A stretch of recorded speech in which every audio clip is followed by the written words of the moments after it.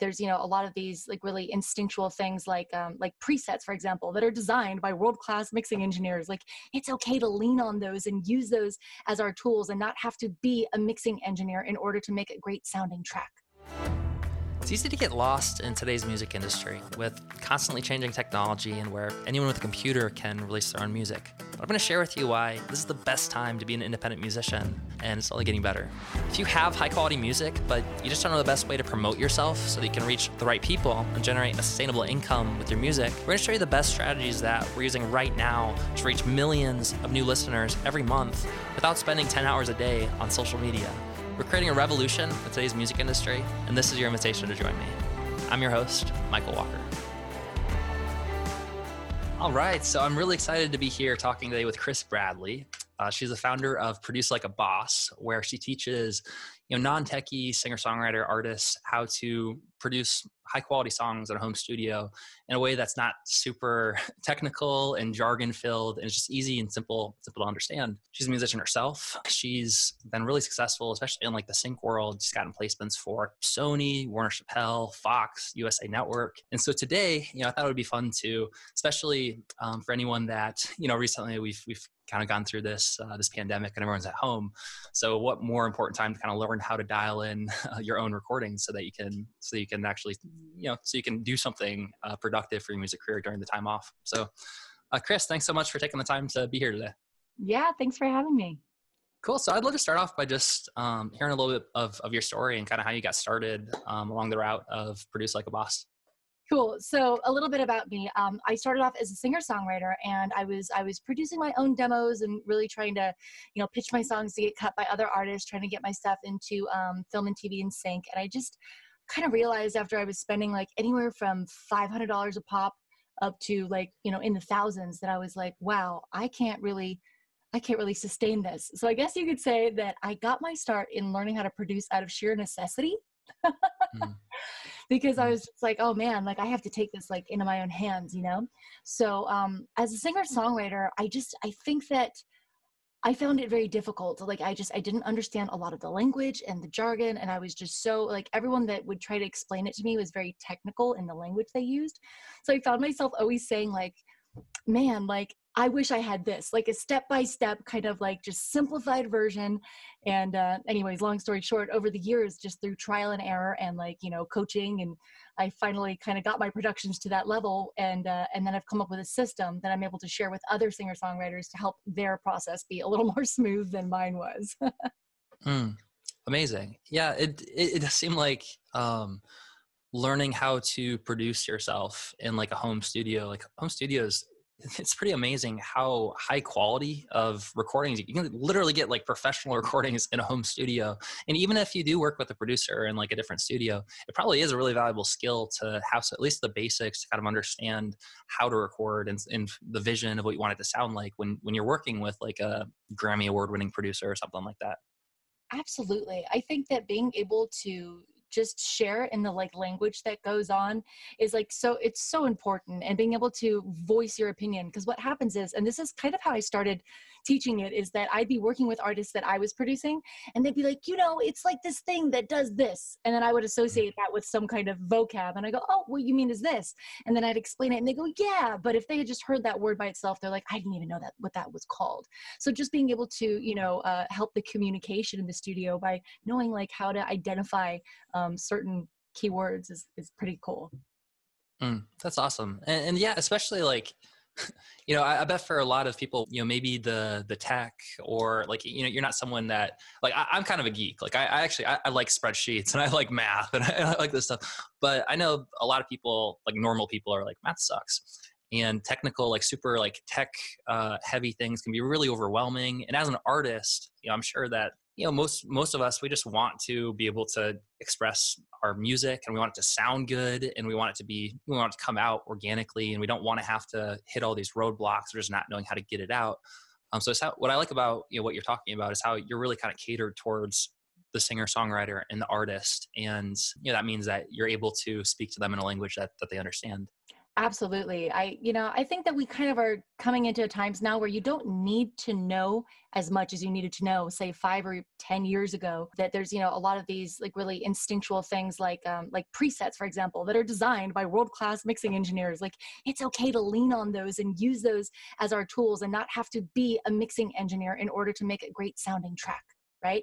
So Mm. that's part of some of the stuff that I teach is being able to work with the tools that have been given to us. Like, thank God for modern technology is just making it so much easier for creators to create, you know what I mean? And to be able to take their music like into their own hands.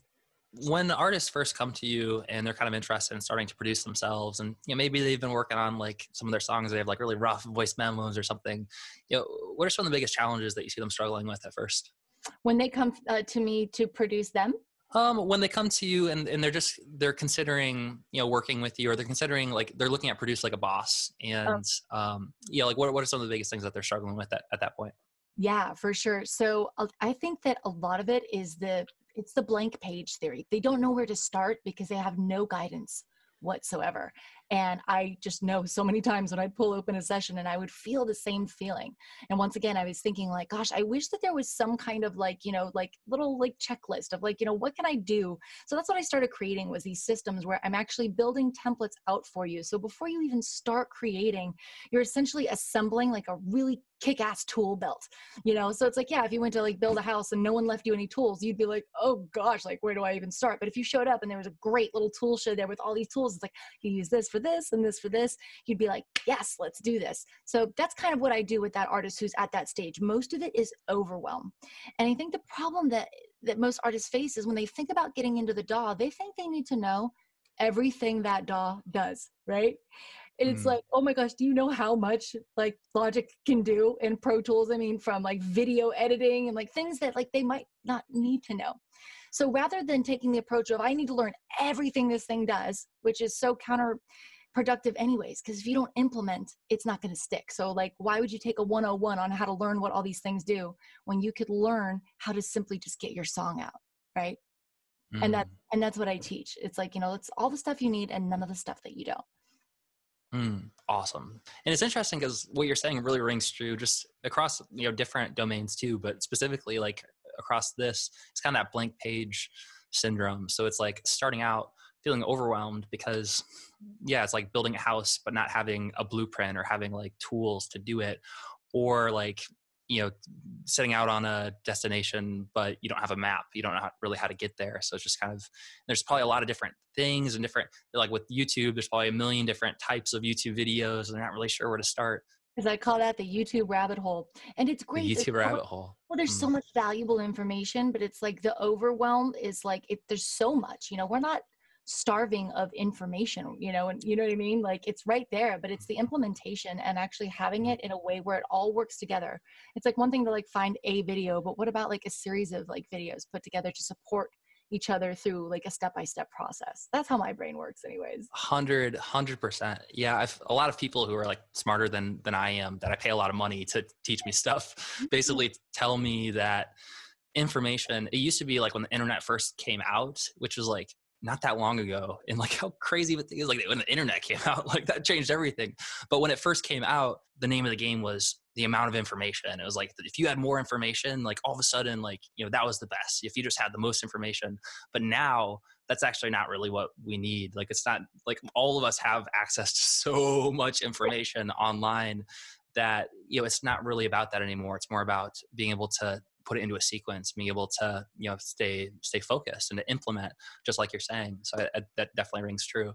So it sounds like you've really, through a lot of experience and through a lot of coaching, you've developed kind of a framework to structure it so that it is more simple for people to figure out what's important, so they don't have to like learn the 101 course and learn a million things that they don't need to know, that don't even stick because they're not implementing, because it's not necessary, as opposed to like more directly like getting their song sounding more professional and learning at the same time. Could you share like some of the biggest biggest steps, or the biggest kind of like an overview of that process that you recommend for for people? Sure. I mean, a lot of it, like you said, is actually getting a blueprint together, which in the world of production, we just call that pre-production, right? Think about when you're getting into the studio to make a record. You don't just go in with no plan.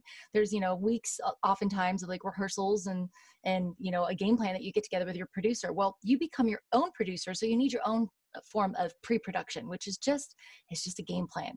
So part of what I do is we pull the work tape into the session and have a listen. We're looking at the lyrics and we're going, okay, let's assemble the right tool belt that coincides with this lyric and this melody, right? Is this, what style are we going for? What is the genre? What is the mood? What is the speed? And actually start planning out all these little steps before we even jump in. Because here's another thing, you get kid in a candy store syndrome too. You get in there and you have all these cool sounds to play around with. And it's like, oh wait, what was I doing? Where am I going? That's not part of my framework. My framework is let's build a little foundation so we know what we're building our house on top of. Let's start with the foundation. So it starts with the tool belt. We do a little bit of reverse engineering where we're kind of studying like what somebody who's already written a pretty well structured pop song, how that works, and reverse engineering that process and saying, okay, well, if they did a 4-bar intro and an 8-bar verse, maybe I could do the same. And they did a 12-bar chorus, but maybe I'll do an 8-bar chorus. So being able to borrow, but not everything, being able to borrow and tweak from those that have succeeded before you. Even Tony Robbins says, if you want to be successful, follow in the footsteps, of those who are doing what you want to do. So I highly recommend reverse engineering tracks that are already dialed in. Yeah, that's huge. So it sounds like the first couple of things that you get started with are, one, like pre-production is really important. And it's something that, especially, when you're doing it with another producer, then they kind of established this, like, and they'll probably kind of help you do pre-production. But when you're doing it yourself, that's really important not to forget. That is kind of sitting down, listening to the song, and maybe just having like an Evernote, or having like a note pulled up that you're just kind of taking notes about the lyrics and the melody and about potential maybe instrumentation and like how you want to kind of put it together. So it starts with that overview process of just like listening to the song and figuring and making some notes on it. And then one of the next steps is really like finding some references. So being able to reverse engineer what successful people who have invested tens of thousands of hours into their craft and are like, geniuses, essentially, like really, really smart people, being able to listen to what they're doing. And so you don't have to reinvent the wheel. That's something I kind of want to dig a little bit deeper into that too, because I feel like it's so valuable and it's so important. And I know for me personally, like pretty much anything like successful that I've done has been following the footprints of my mentors, or like people that have shown the way in a certain extent, or like there's things that I've had to I failed and I've kind of figured out in different ways. I've taken what their lessons and kind of applied them in my own situation. But it's been such a huge part has been finding people who've done what I want to do, and then learning how they did it, and then doing it in my own way. But I think one thing that kind of holds people back sometimes from doing it is wanting, because there is kind of a balance, right? There's a balance of like, you can't just like straight up copy them, because that, right, then you lose your own voice, your own soul. So how do you recommend that people kind of balance that? How do they, is that just like a mindset block, or is there a specific way that you'd kind of recommend them balancing that so that they retain their own voice, but they're able to kind of grow as an artist by referencing models? Absolutely. I am so glad that you asked that, because that is such a common thing. It's like we all want so badly to just be so original, right? Have you read the book, like what is it, Steal Like an Artist? I'm looking for it. It's on my coffee table. So many people don't realize that we are just a combination of everything that we've ever heard or listened to. We're already doing it, right? So it's like, how do we do it intentionally and maintain our own voice? And I think part of that is just doing the active listening. And then when you go in, like I said, it's like, oh, they did hi-hats there, I think I'm going to do a shaker there instead, and switching it out, right?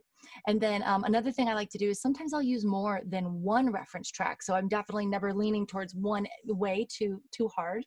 And the other thing I wanted to say about that, and this is my favorite part, is like, once you take the reference track, let's say you've got 2 or 3, and then you've got your own original voice, it's still going through your filter, right? So without even trying, you are adding your original voice to it.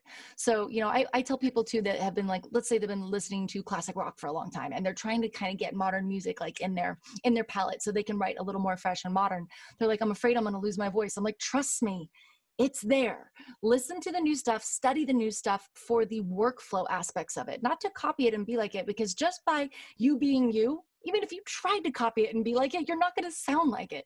Take that and couple it with 2 or 3 different ones. You're really not going to sound like it, because by the time we get the 3-headed baby that came from those 3 bands and then your original voice, that's something new and original, right? Mm. It's several ingredients that make up a whole new thing. So I have to say, for me, it was something that held me back for a long time, having that belief. It's a limiting belief, you know? That's so good. So a couple of things, like unpacking what we just said there. So, first of all, just kind of realizing that you'd like the book, if anyone is listening to this right now and you wanted to dive even deeper, the book Steal Like an Artist is a great read around this idea. But like, really, as we all crave we all want to be special, we all want to be original, and we want to have our own authentic voice.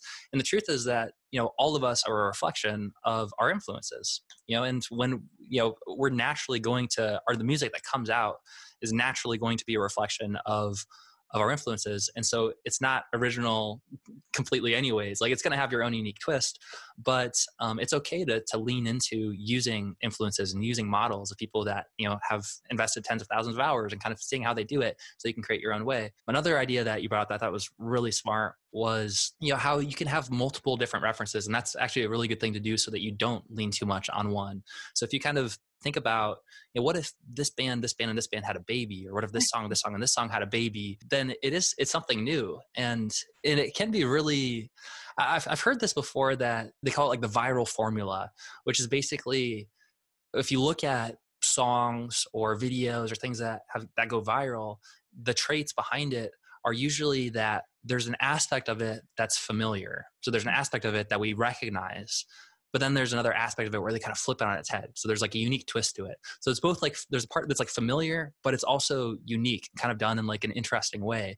And I guess the reason that happens is because they're part of our brain. It's kind of like a sled going down a hill where there's like grooves, right? And the way our brains, like the neurons connect to each other, there's like grooves. And so if it's familiar, it links into our existing networks, it links into the existing, if we've heard like a certain kind of a song, for example. But then when it's new, it's kind of like it makes it interesting, it makes it novel. So it kind of releases some dopamine where it's like, oh, like this is interesting. It's like, I recognize this, but it's kind of done in this unique style. Mm-hmm. And so I just wanted to echo what you just said with like, having a few different references, and that can be a really cool way to create like, something new and original that was born out of different things. There's not really a way for you to not put your voice onto something, because you're being you, and like in doing it, like you can't not be you. Have you ever tried to not be you? Like, it doesn't work out very well. like it doesn't, you don't feel very good when you're not being you. But like, it's kind of the same thing with like, it's funny, like sometimes like trying to be yourself, like you don't have to try to be yourself. Like you just are yourself. But it sounds like what you're saying is that, especially when it comes to, artists who maybe they're familiar with like an old, like, hard rock, or like something that's kind of like the 70s or the 80s, and they have this mindset block around making something modern. They're like, I don't want to sell out, or I don't want to kind of lose my voice. And what you're saying is that, no, like you can't lose your voice. Like if you just bring who you are and you bring your influences to this modern style, then what's going to happen is, you're going to create something that's both, that can be commercially marketable, but also has your voice and can be really fun, and it can represent you as an artist. Absolutely. And I just want to jump on that really quick, because the whole, like, I don't want to sell out thing. It's just, think about it like this, I will say I learned this the hard way, because I did whatever I wanted. I did what I wanted to do. And then I just wanted to complain that my music wasn't making me any money. So I want to just give an example of how this could be, twisted. So imagine like you cook a dish that you love and it tastes really good to you, but like everyone who's eating it's like kind of like, meh, they're not really loving what the ingredients that are in that dish. Are you going to be mad when you turn around and open up a restaurant and go to sell that dish and nobody shows up? Because you can, you know what I mean? Like you're here like to provide like a service, right? You're an entrepreneur. So you're actually, you're giving, when you give people that familiarity. Is that how you say that word? Familiarity? I think that's a word. You're awakening that within them, and they don't maybe know why, but they know that it makes them feel good and nostalgic, like you're saying, right? And they feel a connection with you. And once you have that trust with them, they already like you and know you, and now you can present some new stuff. But I call it one foot in the box and one foot out of the box. And the other side of that, and I could go on a complete rabbit hole, but it's like, if you want to make money as a musician, what you're saying is you want to start a business, and what you're saying is you're an entrepreneur. And in order for you to be successful, you have to serve and you have to put your client first. So if we're talking about market research, not to get too nerdy, but the market, it will tell you what is working. And that's why I really love using reference tracks, because that's what I'm going for. Like, I want to be successful. I don't want to fight against, I want the path of least resistance. I don't want to fight against the tide. So that's all I wanted to say about that. Yeah, I think that's really, really important. Yeah, being able to figure out how to, like, there's a universal energy it's like a river, and it's flowing in a certain direction. And when you fight against the river and what's happening, it's a struggle and it's pain.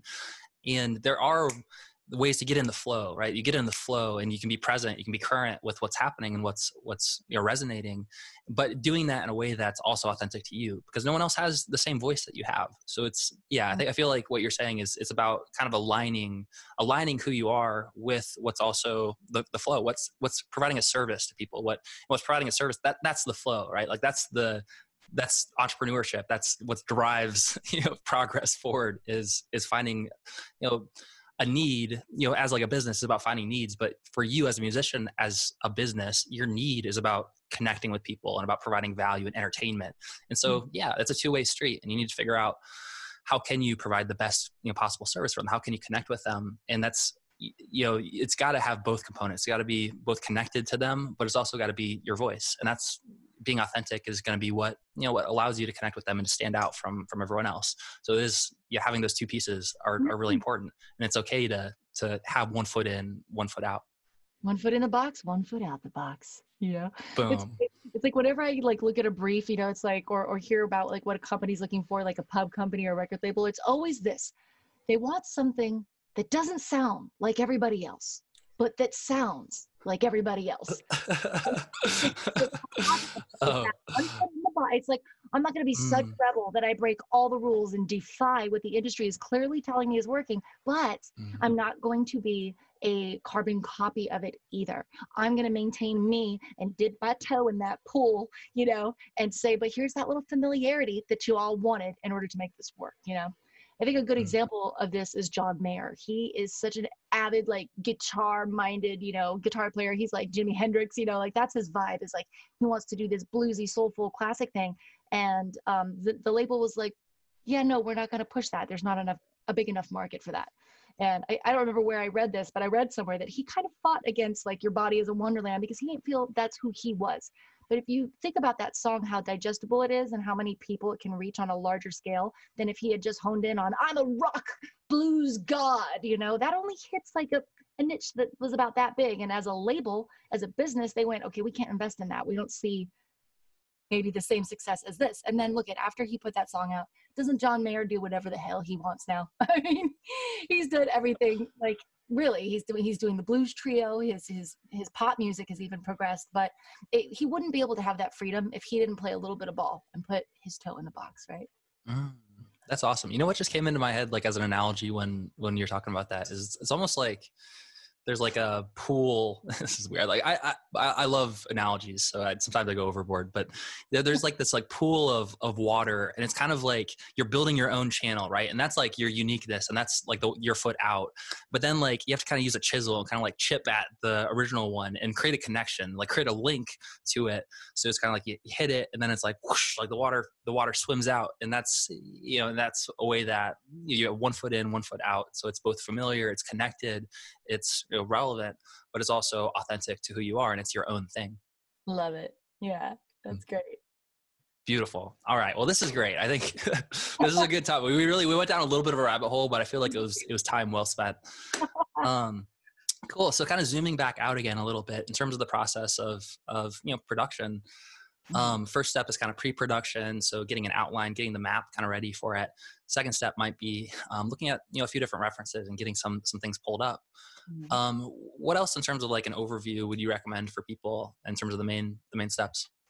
Yeah, so it would go pre-production, references, and then we'd probably dive into sound selection a little bit, which I would say is kind of a part of that pre-production, just loading up, the instruments that we're going to play with.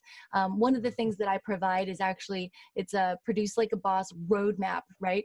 So it's got like, it's already mapped out for you, or ready for you to fill it out. So it's, it says arrangement, how many bars is that, what's happening in the verse, what's happening in the pre, what's happening in the chorus. And just simply by writing this out, which you can do on the notepad in Logic, by the way, and it's super helpful because it's like right there in your session. But I also provide a PDF so that they can just get really clear about it. And I actually did a video on this recently about how to go through and just like remove and like add things. And it was so cool to see like where it went while not, because you're not glued to it. It's just a roadmap. It's just a roadmap, and you can replace and make your decisions like as you go. You know what I mean? That's awesome. So this is great too. This is something that I think I overlook sometimes when I'm like, producing my own demos, is that step where you load up the DAW like Logic and you start loading up the instruments. Yeah, I think for me, a lot of times I'll start and I'll just kind of like load one up at a time, and it's kind of like disorganized, and then I have to kind of search for the sounds. And it's like, it's maybe it doesn't really set the stage for the creativity to come out as easily as it could if I did what you're talking about right now, which sounds like, creating that foundation, creating that map of what you think you're going to use, kind of getting all the sounds ready to go, and then you can play around with it more. And yeah, if you have to go on a quick detour, or you want to you have some inspiration, then that's cool. The same way as like if you're on a trip and you're using a map, then it's like you can go off track a little bit and explore and have fun. But it really helps to kind of have that foundation in place, and to not have to dig through all your different stuff after you have the idea, and just kind of have everything ready for it. Right. Do you remember when you first started working in the DAW, ever like before you had gotten your organizational skills and workflow down, like trying to be in the middle of a session and just looking back and everything looks like hieroglyphics and you're like, where am I right now? Did you ever have that happen to you in the beginning? That would happen to me. I'd get overwhelmed, and I didn't understand, like what the difference between audio and MIDI and like how a waveform really worked. I just hadn't got there yet. So it's like all that needed to happen for me to get lost sometimes was simply looking away and coming back and being like, wait, where was I? And so a lot of my process is eliminating all of that. So I'm a big fan of making the right and left brain work together, like as partners rather than battling each other. And I think that, the muse is fun and playful. And I think if you give her kind of some parameters to play within, it's going to be a lot better than if you're just like, have at it, because she'll get messy. She'll get way out of the lines. And it's like, okay, let me actually give you lines, and then you do your beautiful job coloring them in, as opposed to giving the muse a blank page, because she doesn't always have, that's not the left brain. That's not the brain that has studied the references and that has the math down and maybe the formula.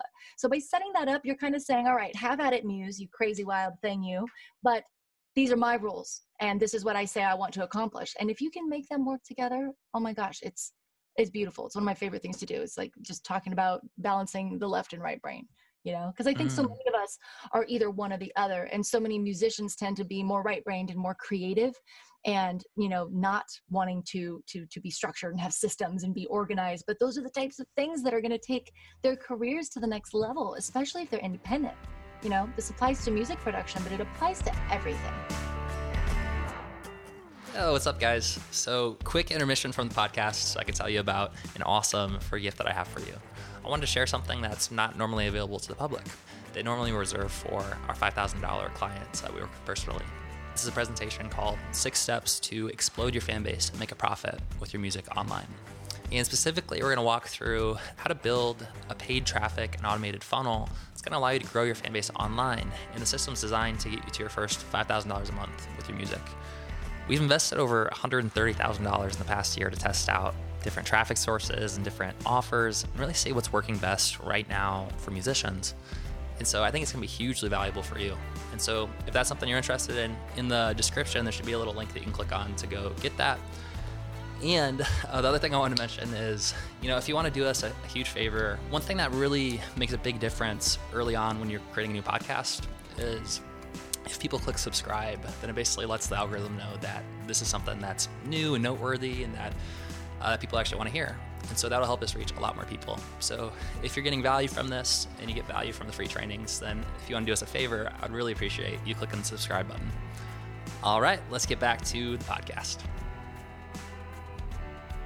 So really, the setting this up is sort of, it's creating like a canvas, before, if you're going to paint something, if you like have some like paint brushes and like colors in front of you, but you don't really have anything to paint it on, or you don't really have any constraints at all, they can get really messy and it can be disorganized and you don't really have a purpose, or like it's just hard to let the muse do its thing. But if you kind of have that foundation in place and you have kind of the outline structured out, then that allows you to actually, in some ways, counterintuitively be more creative, because you can just let yourself out on the page and just kind of let it come out, and that it's good because it's within that structure that it's going to be good. I love that you said that. The way you worded that is so awesome. It actually, it sounds counterintuitive, but it allows you to be more creative, because if you're having to deal with, gosh, I don't know where I am. Oh, that sucks. I don't know where I'm going. That's all getting in the way of your creativity. So you're not setting up these parameters to like be like a jail man, like you must create. You're actually doing it to facilitate a wonderful creative place for the muse to play in. So I love that you just said that. It actually helps more. Awesome. All right. So, pre-production, finding the references, getting models, and then kind of getting everything set up, getting it in place, setting the stage so that you have the instruments, you can allow the creativity to come out. Where do they go from there? What I like to do in the free training is I like to set all this up at first. And I know that there's some people going, but when are we going to make the music? When are we going to make the music? Right. And I love that, because my favorite part is when I come in at like towards the end of the series and I'm like, all right, let's do this, and I jump in there and it's like, I get complimented all the time on my speed. And my speed, like how quickly I can put a track together. I can be in a track with a room and build a track on the spot while somebody is writing like just as fast. And, and it comes from systems and workflow just like this. Otherwise, I don't think that I would have this kind of speed. So what I do is I actually go live and I say, okay, let's implement, let's take all these tools. I even have them like, fan out the arrangement, and I'm like, okay. And, I start showing like, the power of like, even being able to fly or copy paste little sections across, not because it's going to stay that way, but like just having a visual, like, okay. It actually allows you to think like, now I just fill in the blanks. It gives you more sense of accomplishment to put all these things in place. And then you can always go by, oh, you know what? I think I want to make that a bar longer. Oh, and I know that was the drum loop from verse 1, but I'm going to add a different kick pattern here. But, as long as you're looking at verse 1 and you're stuck there, it like kind of puts that wall up. So what I'm doing is I'm creating constant momentum and movement and achievements that can be that can be celebrated along the way, because you're like, wow, I just did that. And like that just starts the flow. It's amazing.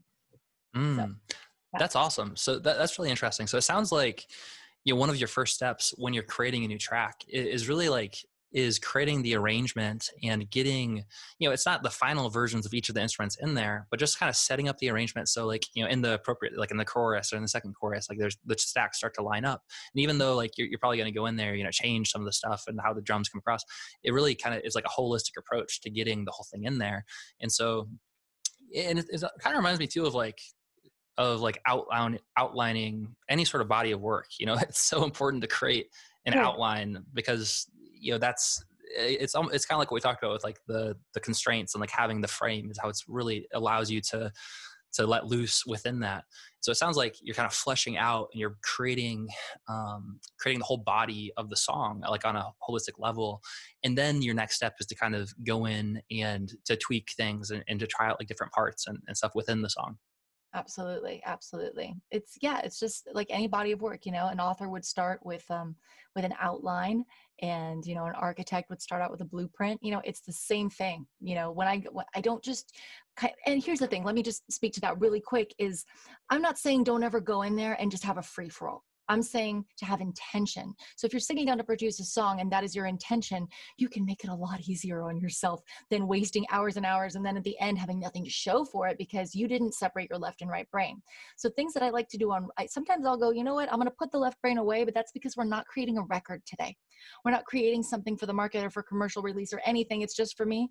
I'm just going to show up with my right brain today. And that's days where I will set aside time to literally just like pick out sounds that I like and, maybe create some samples of my own, maybe go through and build some kits of my own. But notice I'm assembling tool belt.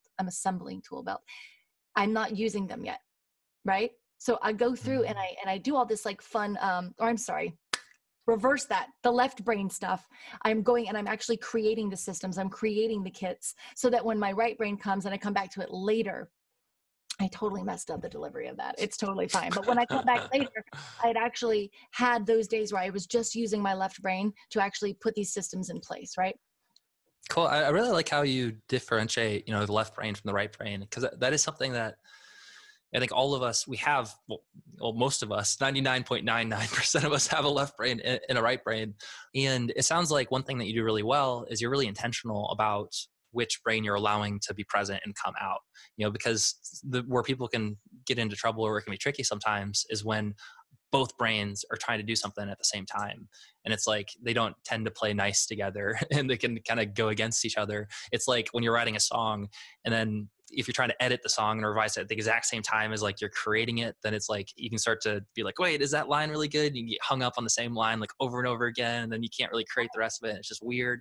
Yeah. So it sounds like a big part of your process is being intentional about having the left brain, having time to set up those structures and those organizations. And it sounds like a big, value that you bring is, having all those templates, having the structure kind of created for people and giving them the templates so that they can more easily allow themselves to tap into the right brain and just let it out. Absolutely. And I want to circle back to what you just said there about like, like wasting time spinning your wheels on trying to get the perfect take when you should be in creation mode. So it's all about intention. It's all about showing up and going, what am I trying to accomplish today? Because if you're trying to accomplish a record, then yeah, you better take that over and over and over until you get it right. But at that point, I'm assuming all the creative work is done. It's written, it's arranged, it's produced. You're tracking final tracks. But when you're creating a song, I kind of feel like you should just go with it. Like, let's say you have like a guitar lick in, in your head and, wah, cool. And you lay it down and it's not perfect. Well, did it execute? Will you remember it when you come back to it later? Okay, then leave it, move on. Because if the flood is coming, it is not going to keep coming if you take that over 20 times in a row. Same thing with vocals. My first pass at anything in creation stages is always a scratch vocal, and it doesn't have to be perfect because I just have to know, it's like the work tape, that when I come back to it, I'm going to know what my intention was. But like when you're moving forward quickly, like I think it's better to move as fast as the flood is coming. And that's what's so powerful about learning how to produce your own music. Like one of my students actually posted in my Facebook group the other day. She's like, oh my gosh, the coolest thing happened. And mind you, she only learned how to produce like maybe a few months ago. She goes, I was driving home and I got the flood you were talking about. I came through, I heard all the parts. And she goes, and then the best part is I came home and I tracked them all. And I was like, whoa, like imagine that. Like how many times I've had songs in my head where I'm like, I hear it in my head, but I don't know how to get that sound out. Like that's what's so empowering about learning how to do this for yourself. Whether you release it yourself or you get that idea that you're like, this is how it was in my head. All right, let me pair up with like, a super pro producer and see if I can get it to the next level, I love that. That's so awesome. So, okay. So now we've kind of gone through the stage where it's like they've fleshed out an outline and they've really gotten it holistic, and they've taken it from, it's not perfect, right? It's not totally refined yet. It's kind of just like creative, getting it all out, letting the flood out. And now they're looking at maybe a DAW that has a lot of the tracks fleshed out. So they have, it's not all, perfect. It's not, and that's not the intention, right? Like it's just, they got the whole track out. What's like the next step from there? Well, at that point in the process in general, and I don't go into this in my free training, but I think the next steps after that are going back and going, okay, how can we make this tighter? How can we make this better? What do we need to replace? Playing quality control and then getting into your mix for sure. But that's definitely all the stuff that we've discussed so far, which is honestly for me, that's the heavy lifting. I actually go through that in my free training. Beautiful. Yeah. So it sounds like, the creativity, that's where most people have the biggest block, is just knowing how to get it out and how to take what they're hearing and actually make it sound really good and get it recorded in a easy, simple, facilitated way. So it's not like they're, overwhelmed or running into all these different blocks. And then from there, then the left brain can kind of come in and it can kind of revise and be like, okay, so, let's change the sounds here. Let's do some mixing and let's, make this more shiny and maybe add some different elements here. And then you probably have some sort of like mastering or something that, is kind of like that final little touch to make it the same levels and just to make it sound really good. So yeah, that's awesome. I feel like we literally just in the course of like 45 minutes, I had like a crash course on how to produce a song. That's awesome. And I know, I know that you go into a lot more detail and with something like this too, like, we're having a conversation right now between us, and, I mean, for me, like, this has been like super valuable. I love everything that you've been saying. That's going to give me some really good ideas for my own production and how I can make it more simple, and kind of creating those systems in advance so that I can be more creative. But I do know that, there's only so much we can share just by like talking to each other and showing each other's faces, as opposed to like you going in and showing them the DAW and Logic and like and having the templates and stuff set up for them. So I know that you prepared, like, you have like this free training that kind of goes into more details and has some of those goodies for them. So could you tell me more about that training? Yeah, so I've put together a 3-part free series where I go through a lot of the stuff that we talked about, and I give away some goodies that I've made. I give away this PDF called the Quick Guide to Producers Lingo. So it really helps to demystify some of the stuff that, like, I know it. I was that singer in the studio going, he just said this. What did that mean? What do you mean fly? What do you mean comp? What's an overdub? I got you. It's all handled in this PDF, and I got a couple more gifts that I've put together. And yeah, it's going to be so much fun. I show you how to plan it out, and then I show you how to execute. In the end, we actually build the track, and it's super fun. Beautiful. So where's the best way for people to get that gift? So my company is producelikeaboss.com, and I know we're going to drop a link in the description below how to get into the free series. So Chris, you're awesome, man.